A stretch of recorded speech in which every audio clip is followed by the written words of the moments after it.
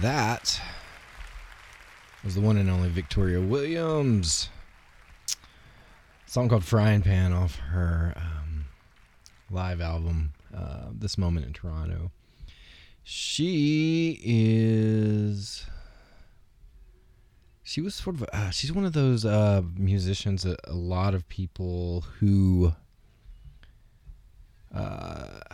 she was really influential in the alternative music scene in the early 90s, but she also got MS, and so she had a lot of health problems, and so a lot of the kind of established alternative acts of the 90s did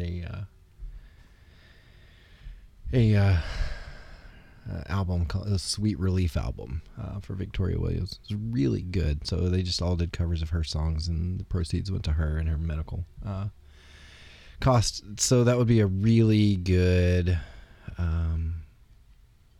album to look up if you're interested in kind of music that you're a little obscure. I was working on a video one time. This is a long time ago. And that was back in the days where people it was pre-internet, mostly. Well, no, it wasn't pre-internet because I had email. Pre-social media. And I wanted to use a song. It might have been that one. I don't know. It was one of her songs. And so I just shot her an email because I found her email address because that happens today. And she wrote me back. And she just wrote me this kind of really sweet little note. Use it. Just use it. If it's going to do some good in the world, then use it. And I forgot that. She has a very unique voice. And she just sort of reminds me of some people I've known. Kind of barefoot country, a little bit hippie. Some of my favorite people in the world. But speaking of barefoot, it's barefoot, so I'm sitting on the boat right now. I moved inside this time because the wind was just a little too much for me last week. I tried listening to it, and my car radio is really bassy, so every time the wind would blow it would just sound like I was trying to... It was annoying me. All I can say is it was annoying me. So I'm back in, a little less distraction, and we'll just see how this goes. We're on chapter 9, social media social media fans. You're not fans. You're students, which by default makes you not fans. We're going to talk about some stuff. You guys have been doing your social media campaigns for a bit now. You've been doing it for a minute. And honestly, I've been tracking some of you that have sent me your links, or those links have just sort of stumbled across my desktop. And it seems that a lot of you aren't necessarily getting those hundreds of thousands of followers like you may have thought that you were going to. It's funny how that works, huh?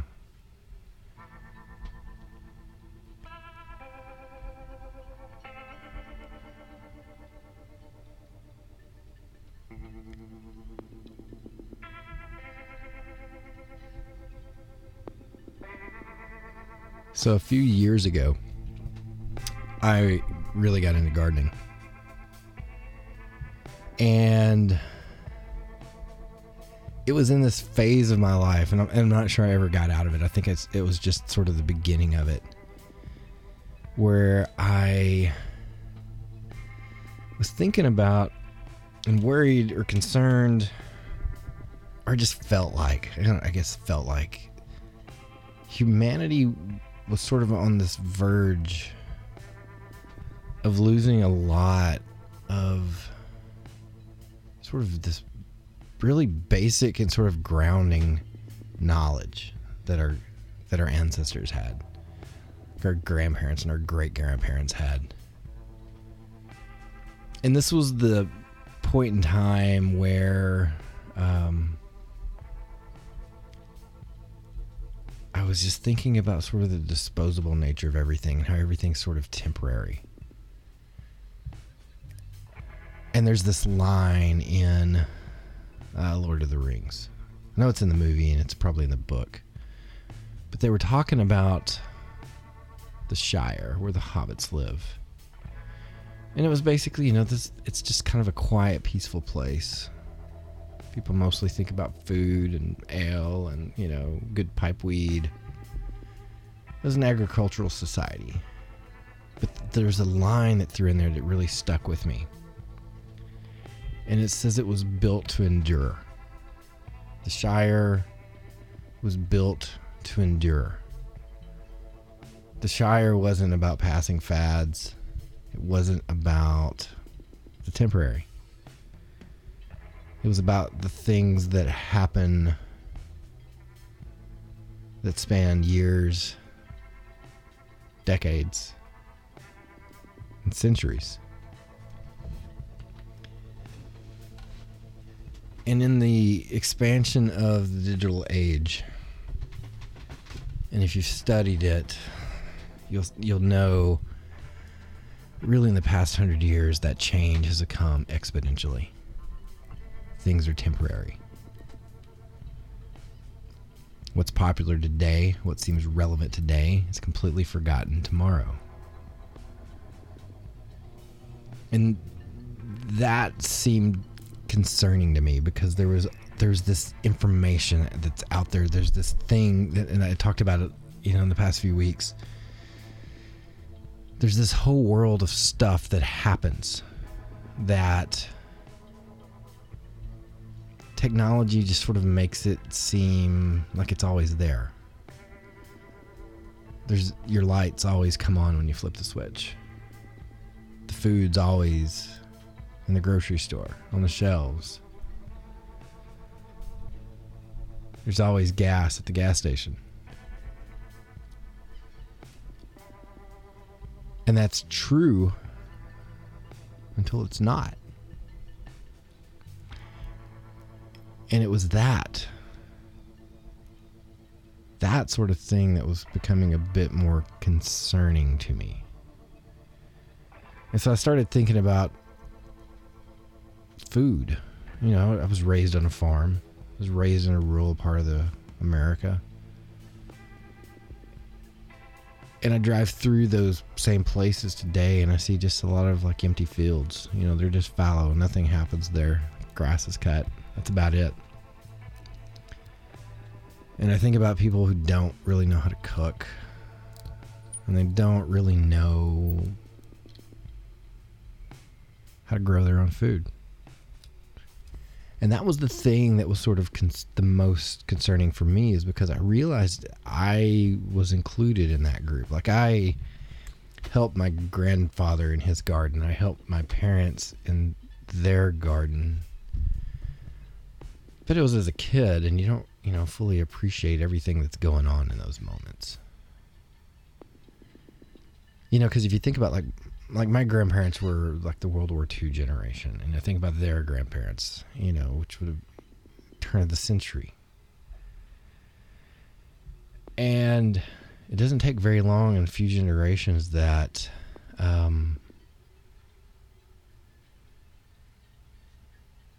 the thing about the garden was it's not so much about you're not growing your vegetables because they're better than what you can find at the store. You grow those vegetables because that is the store. And I realized I didn't know those things. So I do what I always do. I just sort of I dive in. I try to teach myself some of these sort of old skills. Recently, past year, taught myself how to sew. Taught myself how to work leather. I've looked at everything from preserving meat to canning. Honestly, I haven't done much canning, so I can't really say I know what I'm doing there. I can't tell you. I just kicked the table. Anyway, so I decided to get into gardening, and there was a thing about it though. When I'm talking about knowledge loss, it's not just that I kind of need to know how do you grow a vegetable, but it was also sort of the way you do it. These days you just go get your seeds or go get your plants, throw them in the ground, sprinkle some Miracle Grow on them, and sit back and wait. Bugs come out. You can treat them, some sort of pesticide, whatever it happens to be. There's a chemical solution to everything. And my concern wasn't so much that I was thinking, oh, we need to go organic and these things are terrible. And because I'm not against science, and I understand that a lot of, especially when you start getting into GMOs, like, they're not always as big of as a devil as people make them out to be. Sometimes they are, but not always. But one of the things about just like throwing fertilizer on it is that it's a Band-Aid on something else. One of the things I realized with the older methods, and it's really starting to come back now because you hear the term regenerative agriculture. Well, regenerative agriculture was the way to do things back in the day. Because if you don't put back into the soil, because everything is based on, let me back up. Regenerative agriculture comes from a basic concept of you're constantly putting back into the soil. You want to create healthy soil because healthy soil has all kinds of microorganisms that create a symbiotic relationship. Sometimes you bring in different animals as well. Like in pasture ranching, like there's this method called the Serengeti method. It was the idea that you put multiple species of animals in the same fields together. So you put cows in there in a field, and they eat certain amounts of grasses. They eat certain types of grasses. But you also throw in there maybe some smaller ruminant animals like goats or sheep, and they will eat the things that the cows won't.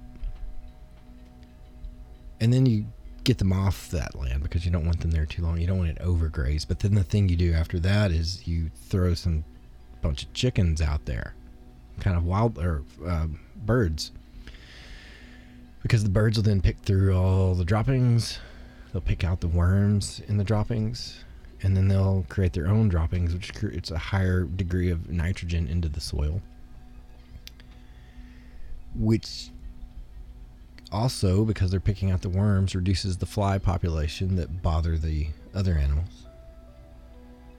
And so you have this whole symbiotic relationship, but at the same time, the soil itself is becoming healthier and healthier, and that healthy soil is going deeper and deeper, and the roots of the plants and the grasses go deeper and deeper.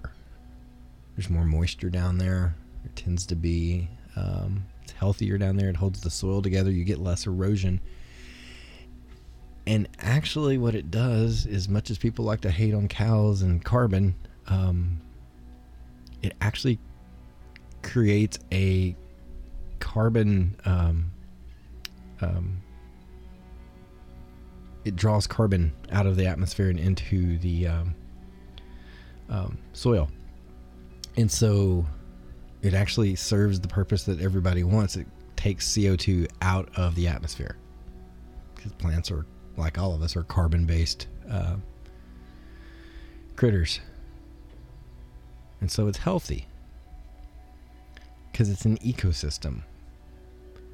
And so this was this idea that I had for my own garden. Like, I wanted to do these kind of things. Like, I wanted to figure this out. And so I started reading things like on no-till gardening, and then how you mulch stuff. So you take old hay and you pack it in around all the plants, and then again you keep moisture into the soil. The hay is also composting itself down, and then you just do this year after year. And before long, you don't really have to plant that much stuff, because what you do plant will absolutely run away from you because it grows so much. Deep greens, deep colored vegetables that are delicious. I had planted gourds because I wanted gourds, because I was like, oh, wait, why don't you have gourds? Because I remember a great aunt had gourds in her backyard. I don't know what the hell you use a gourd for except birdhouse. But I decided to grow some. And I'll be damned if those things didn't go about 50 feet up in a tree. And it was impressive. I had good vegetables. I had good fruit. I had good cantaloupe. I had good watermelons. I had good squash, good okra. I had all those, if you could just keep up with it. I had a lot of food and a little bit of space. Because I was focusing on the soil. Like, I wasn't focusing on the results. Like, I wasn't focusing on, like, how do I make the reddest tomatoes possible? I was focusing on how do I create the ideal growing conditions for tomatoes. I focused on the purpose of the thing, not the results. You know, the results are important, but those are the byproduct of doing something else. It's like all institutions. You focus on the thing that you're supposed to do, and those other byproducts that are the net benefit tend to work out for themselves, because you're not squeezing the life out of them, trying to, make more money. You're doing what you need to do. Your Miracle Grow is your time and dedication to the thing that you're growing. Your efforts are the thing that makes whatever you're working on created and made to endure.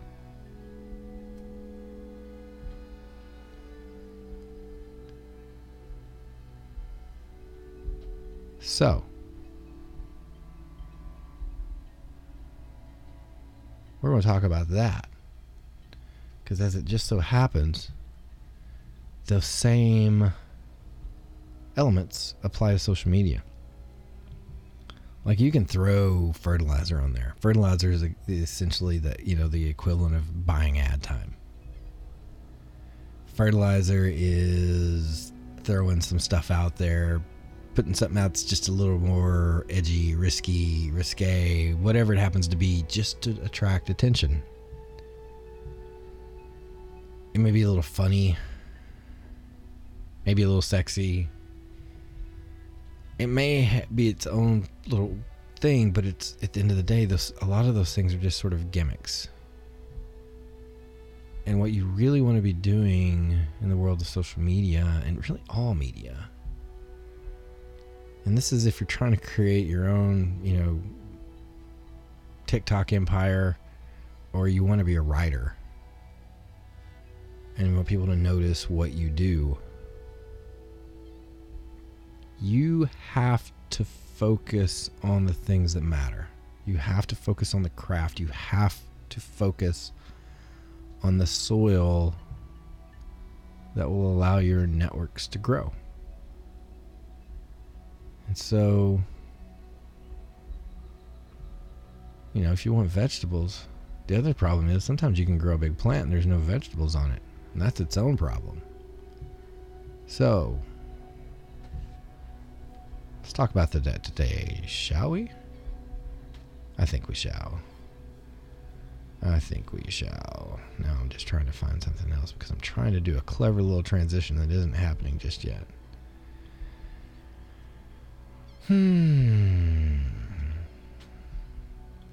Still hasn't happened. Still waiting on it to happen. Trying to find this one little thing. It hasn't happened yet. There it is.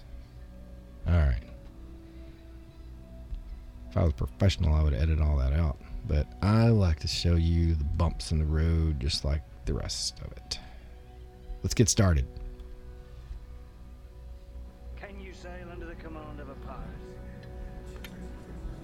Can you not? You don't listen to you.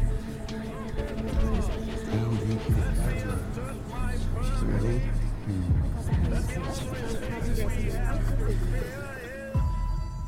Fear itself. This nation will rise up, live out the true creed. Words are things. We hold these You truths must to be be careful. self-evident that Careful all about men calling are people created out of their Stuck names. with me. I kept coming back to it, just trying to figure out where in the world we had gone so wrong that it had ended up here.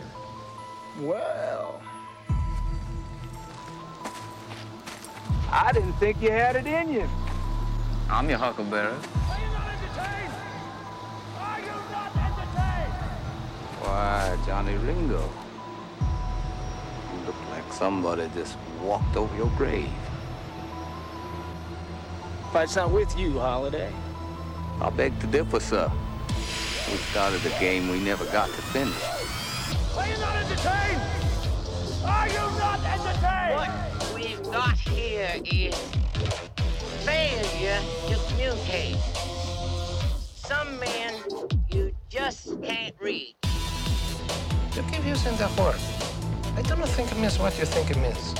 You don't tell your pappy how to cut the electorate. We ain't one at a time in here. We're mass communication. Oh, yeah. Are you not That's a entertained? powerful new force. Are you not entertained? Is that why you were here?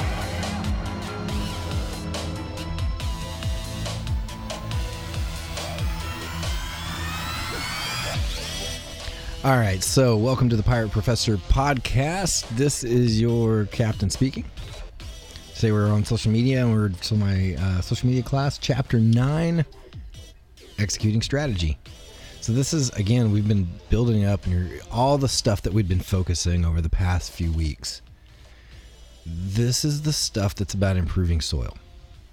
All right, this is the thing that doesn't seem glamorous. It doesn't seem sexy. It seems like, oh my God, this seems like math. Ugh, we don't like math. We're journalism students. We're humanities students. Why are you making us do things that look like math? Because that's where the real magic is. You may have learned by now, because you guys have been working on your own social media strategies and your own platforms that you may or may not be putting full effort in, or you may be kind of half-assing. You may be getting some good results and you may not be. But what you've probably figured out is that developing a brand and creating a strong social media presence is not easy. There's no magic button. And sometimes the stars align and it takes off unexpectedly. Like sometimes you're just in the right place at the right moment and you hear those stories and you want it to be you, but chances are it's not going to be. Chances are you're going to get the results that are proportional to the effort that you put into it. And I got to be honest, sometimes even then it's not going to work. Not every brand is suitable for a strong social media presence. Some things are just kind of dull and people don't really care that much. It's just the way it is. You tend to be more excited about your own thing and less excited about other people's stuff. So, I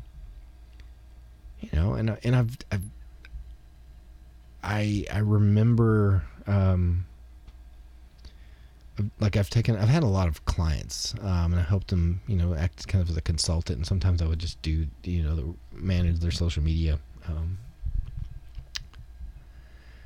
ecosystems, and sometimes they work better than others, and some part of it is you always have to kind of remember who it is that you're dealing with and why they're there. You're building the soil, but you're building the soil because you want to grow things. You want to grow. It's not that you just want to be popular, because remember, these things are almost inevitably helping fund something. They're either about bringing in customers, or they're bringing in sales of some sort, or donations if you're a nonprofit. Whatever it is, you're trying to do something that's causing that to happen. So if you have a social media site or a campaign and it may be popular, but it's not actually creating any return on investment, I can't say that it's a successful campaign. You may just be an influencer and your whole gig is just to make people follow you and like you, and then you can leverage that audience. Maybe that's your gig, but then again, you still have to treat it like a business, and you still have to treat it like a garden. It's your own ecosystem. So too often, and it's been students and it's been clients that I've had, newcomers think if they've got some kind of cute picture or something they think's a good idea, it's immediately going to grow because they think it should. But remember, the average person out there isn't as excited about your thing as everyone else is. Just think about everybody who posts pictures of their food, of their pets, and of their kids. Like, okay, good, you've got a cute dog, you've got a cute cat, you've got a cute kid. That looks like a delicious meal, but you care way more about it than I do. Right? So, and I don't mean to hate on anybody's dogs or cats or kids, but it's just reality. And so, and if you're just throwing stuff out there randomly, it's kind of, if we're going to keep running with the garden analogy, it's like randomly tossing seeds into your backyard and expecting to have this amazing garden. It's just not going to happen. Maybe, well, I say it's not. There's a 1 in a million chance that's going to happen. But that's just if the stars align in your favor. But don't think of it that way.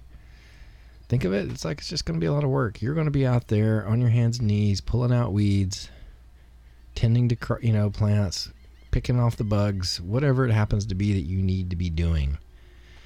That's one of the things that happens with gardening as well. Like, one of the things that people like, oh, it's springtime. It's like right now. It's 70 degrees. The morning's cool. The afternoons are warm. The birds are singing. I can hear the robins. Can smell the grass is starting to grow. Everything's beautiful and clean and crisp. They're like, I want to grow a garden, and I'm going to have the greatest garden in the world. And so they plant it, and they see their little garden plants coming up. And they're, oh my God, aren't they precious? And then you fast forward a few months to like July. It's 100 degrees. There's bugs in there. You got something's eating your squash plants, and you don't know what the hell it is. You got your tomatoes, or you've got plants, but your tomatoes are weird. You don't know what's going on, or maybe they're getting too much water and your tomatoes are splitting, and you just don't know how to deal with this. And let's not forget the weeds and the heat and the ticks and chiggers and maybe the snakes that are in your garden at this point, right? And by this point, people are just like, screw it, I hate this thing, I'm just going to forget it. And it grows up, and then fall gets here, and they mow it down or till it under and call it done. It's fun until it's not. And that's kind of how social media is, if I'm being perfectly honest. So much, you see you go to the farmer's market and you see that all that beautiful produce, but you didn't see all the work that went into that. And the same thing with like your favorite whoever, or favorite brand, favorite whatever. So much of what you see on social media, what makes it work is actually hidden, and the audience never actually really sees it or appreciates the amount of work and strategy and creativity. It's this idea that it's all just sort of random and it just sort of spontaneously happens and la la la la la, it's utopia, and it's not utopia. It's just designed to look like it. And so, but it's a carefully crafted visual representation of a lot of work. Or you can think of it as an iceberg. You're just seeing the tip of the thing. You're not seeing what's buried beneath the water. And so, like I said, all the stuff that we've been covering this semester, whether you found it interesting or not interesting, or whether I found it interesting or not interesting, this is all the stuff that's below the surface. This is all the stuff that's working behind the scenes. This is all the stuff that may be happening, when it's 100 degrees and you're out there weeding your garden and you're covered in sweat and you just want to go inside and drink some tea. And so what I want you to start doing is thinking about your digital presence as a garden. And I've talked about this in the past, but I really want you to think about it as something that's organic. It needs good soil, and it needs good seeds. It needs water. It needs regular attention. It needs you to show up every day and make sure it's just not dying from neglect or some kind of poison or invasive something. Because when it comes to your social media stuff, there's stuff you can do that makes it healthy. And there's stuff that you can do that'll make it sick. And the thing that you need to do is learn the difference in those. You know, a good garden is also a good ecosystem. Going back to what I'm talking about, symbiotic relationships. These things are adding health to your digital ecosystem. And you know, we're talking about those. And I guess I'm working in the terms of metaphor right now. But these things are important. It's not that you just want to tap into different media outlets. It's that you want to become one. And that's the thing with like even publishers today. And half the time, if you want to get a book published today, you have to kind of come with your own audience. And then sort of the thing is, like, if this is your first book, like, you're hardly get a publisher to even look at you unless you can already, you know, demonstrate that you've got a pretty good, strong following. So this ecosystem in terms of digital, it's going to mostly have roots in 4 different places. You're going to have owned media, and I'm going to go through these: social media, paid media, and earned media. So owned media. These are the channels or platforms that brands create to manage and control. So it's your website, your apps, your blogs. This is the stuff that you as the proprietor own. This is the hub of your digital network. It's the core that everything. So if you're thinking of like in terms of a wheel and a spoke, this is the hub. This is the thing in the middle. This is everything leads back to this, your owned media. You want your traffic to eventually flow through your online store, your app, your website, whatever it happens to be. And this owned media is the thing that requires a lot of work to be seen.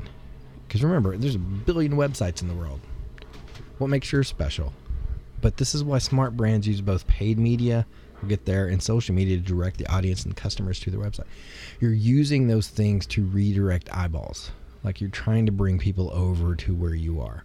And the most important thing that you need to remember is that you have to make your own media a place worth visiting.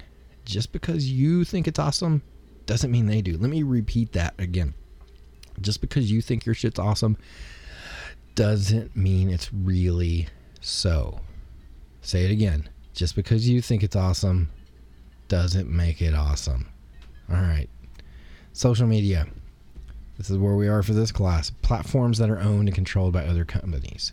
Social media allows brands to tap into specific audiences because of the big data capabilities of these companies. But those other companies use algorithms to control that audience and your access to them. This is the thing. You have an agenda, but so do they. And you're at their mercy on a lot of this. They also tend to come in and, you know, whatever the algorithms is the thing that they want the most at that particular point in time, those also come in and out of popularity.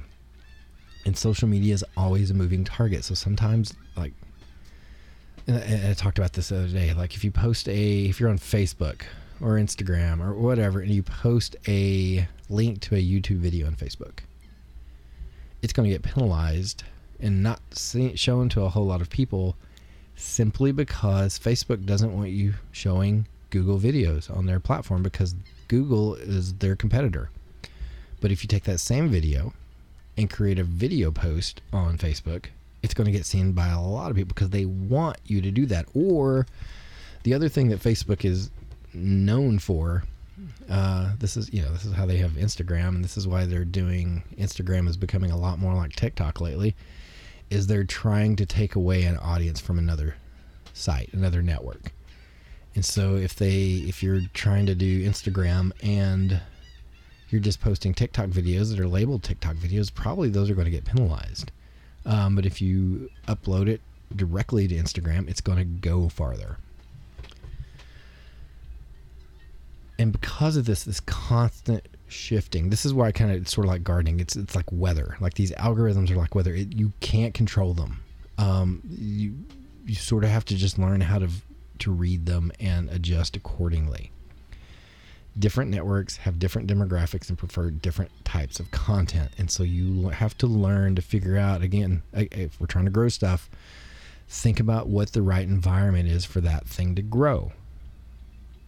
If you're looking for a very specific audience, you're going to go to one network. If you're looking for a different kind of audience, you want to go to another one. And they may have that brand may have a really successful social media presence on a particular network one week, and suddenly see their engagement bottom out simply because the network changed their algorithms. And this is a monumental pain in the ass. And I'm telling you this as someone who used to do this professionally. You're doing great. Your clients are happy. You're happy. You're making sales. You're getting clicks. You're doing all of the things you need to be doing. And then you don't change a thing. And then suddenly the week after that, everything bottoms out because suddenly they're like, hey, you need to start paying for this now. Or, hey, we want something else now. And so, but here's the thing. We're not going to tell you what it is that we suddenly want. The way you do that is start figuring out what you're starting to see. And those are sometimes subtle changes. And, and so you just have to pay attention. What's going on? Like an airplane flying over. And frankly, some social networks do a much better job of getting results than others. And again, it depends on what audience you're trying to reach and like what's the point of that audience. If you're looking strictly for sales, if you're looking for clicks, if you're looking for shares, or if you're looking for exposure, different audiences bring different sorts of things. So with that, here's some social media advice. And I've told you this already, but I'm going to do something here. I don't know how it's going to work out. I like this music underneath. I wonder what it sounds like when I'm just doing through a PowerPoint. I have not previewed this song. Definitely not doing that song. I don't know how long these are. Oh, here's one. It's called Torture. No,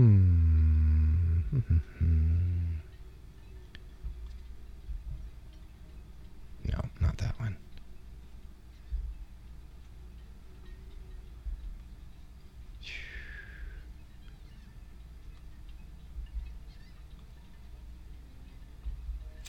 There we go. I don't know how long this is. But see, I must be getting this up. Oh, it's even got words.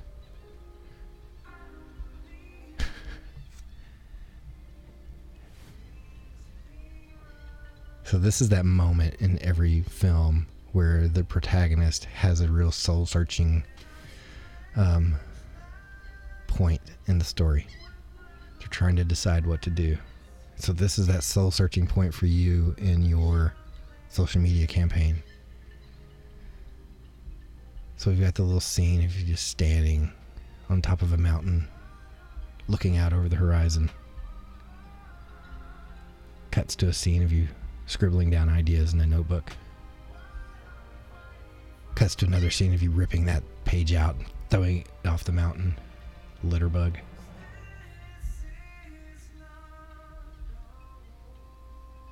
And then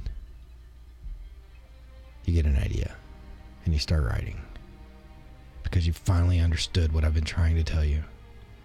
The things you need to be doing. Research your targets, usage rates, and habits for different networks. Find out what your people do. Post with a purpose. By the way, this is back to social media advice. These are things you're writing to yourself. We're just going to pretend. Post with a purpose. Post relevant and brand-related content. Post for something that's actually going to cause something to happen, not just to try to get a few more likes. Oh, look at me, it's a selfie. Ask for your followers to actually get involved. Get engagement. Ask them to click on something. Ask them to write a review. Ask them to do things. It's going to increase the likelihood that they're going to do it. Also, include the types of photos and videos and links that are trending on particular networks. This is what I'm talking about. You have to pay attention to what's going on. What is that particular network? What is that particular environment good at growing right now? And you need to create that. And now, everything gets very exciting with your brand. This is cutting to the click. You're watching all your numbers grow. Your analytics are getting bigger. It's exciting.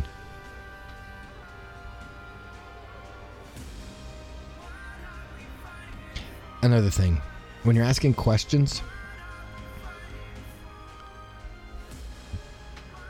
use questions like who, what, when, and where and when. Don't ask why. Let me tell you why. The reason you don't ask why is that you're asking people to speculate. Why is this happening? And that is the fertilizer for online arguments. Also, depending on the network, if the hashtags are still a thing wherever you are, if you're on Twitter, then that's where you stick with. My song ended. Stay active, post regularly, but don't blow them up. Don't flood the network. You want to post regularly, but you want to post something that's worth listening to. Like, you just don't want junk. Also, choose the most efficient and effective networks to reach the audience. I've said that like a dozen times today. It's because I mean it. Also, monitor what's working and what's not working. That's important. If it's not working, stop doing it. Don't waste your time. Don't waste the resources. Paid media. Paid media is advertising. You're buying, and this is sometimes good to help get stuff jump started. Sometimes it's what you have to do, especially if you're doing something commercial, because if you're commercial by default, it makes it harder to get traction. And paid media allows you to get your message out to the audience for a price. And those digital ads come in forms of programmatic buying, not problematic or problematic. It's programmatic buying, real-time bidding, and remarketing. So programmatic buying means that the cost per ad is fixed. So it's like, this is how much it costs. This is what you pay. This is kind of how traditional ads purchases are done, like in the normal media market. So you want a billboard on the interstate, it's going to cost you this much per month. That's how much it is. You know, there's some room for negotiation, but largely that's the price. Real-time bidding is like what you do for like Google AdWords. Real-time bidding, advertisers state what the audience they want and reach and what they're willing to pay for an impression, for like a click or a view. And so it's just constant bidding. So whoever has the highest bid at the moment, you know, it'll show their stuff until their money runs out, and then it'll go to the next person, you know, or however you've got it set up. And so these ads are purchased on a real-time basis by automation, where choice spots and times go to the highest bidder. And remarketing is something that you're all familiar with, because whenever you get the sense that a website is following you around, like look for anything on Amazon, or have a conversation with someone on Instant Messenger, and the next thing you know, you start getting ads for that thing. That's called remarketing. Remarketing, like if you go to Amazon and you click on a product, and then the next thing you know, every website you go to has an ad for that product on that website, and it shows up on the sidebar. That's called remarketing. It tracks internet usage for interaction with brands and products, and then pushes ads toward those users. Bloggers and influencers. Some of you want to be bloggers and influencers, and this is a strategy as well. It's basically you find someone who's already created their own little mini or not so mini media empire, and then you get them to push your product in some form or fashion. Maybe sometimes they're just wearing the clothes. Sometimes they're actually making a verbal shout out for whatever it is. Sometimes, you know, whatever. It comes in all forms and flavors. And you pay those people to do that. They don't typically do it just because they love you. Earned media. Earned media is the attention audience you build through your own hard work. Okay, this is the one you get through sweat equity, because you're creative, you work hard, and you wrangle the different algorithms.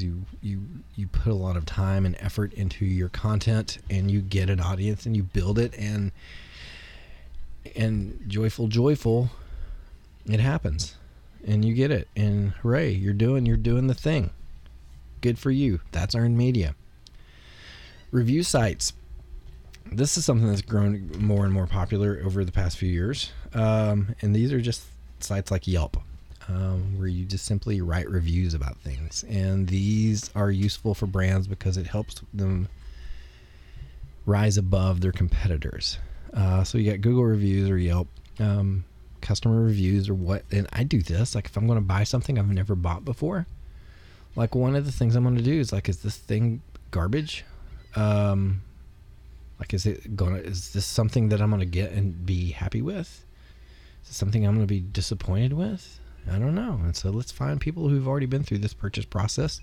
They've gone through the purchase funnel, and let's see what their satisfaction is. And ta-da, they're happy or they're not happy. And if they're not happy, I move on. Also, within the context of the review sites, make sure you're encouraging people who have good experiences to leave comments. I took an online training course last week, and that was one of the things that, the trainer really asked when we got to the end of it is, hey, can you, we're going to send you an email with a review, survey. Please say nice things about me. And that's the thing, she's like, her job depends on customer satisfaction. The people taking the class are the customers. So it helps to remind us, one, that it's important for her, and two, hey, she was a good trainer, so let's write something nice. And so when the email comes around, you write something nice. And she went as far as even like, hey, this is the way this thing's set up, so make sure if you're going to score it correctly. So these are things that you can do as well. So, depending on whatever it is that you're trying to do it well. And, this is just customer loyalty, brand satisfaction, all of these things. Does it make sense to you? All right, I hope it makes sense to you. And hey, we're right on time. And we're at the end of this chapter. Hopefully you did well. And next week's spring break, so I'll probably skip. I don't know if I'll skip. I may go ahead and throw a podcast out there, but you're under no obligation to listen to it unless you just like hearing the sound of my voice.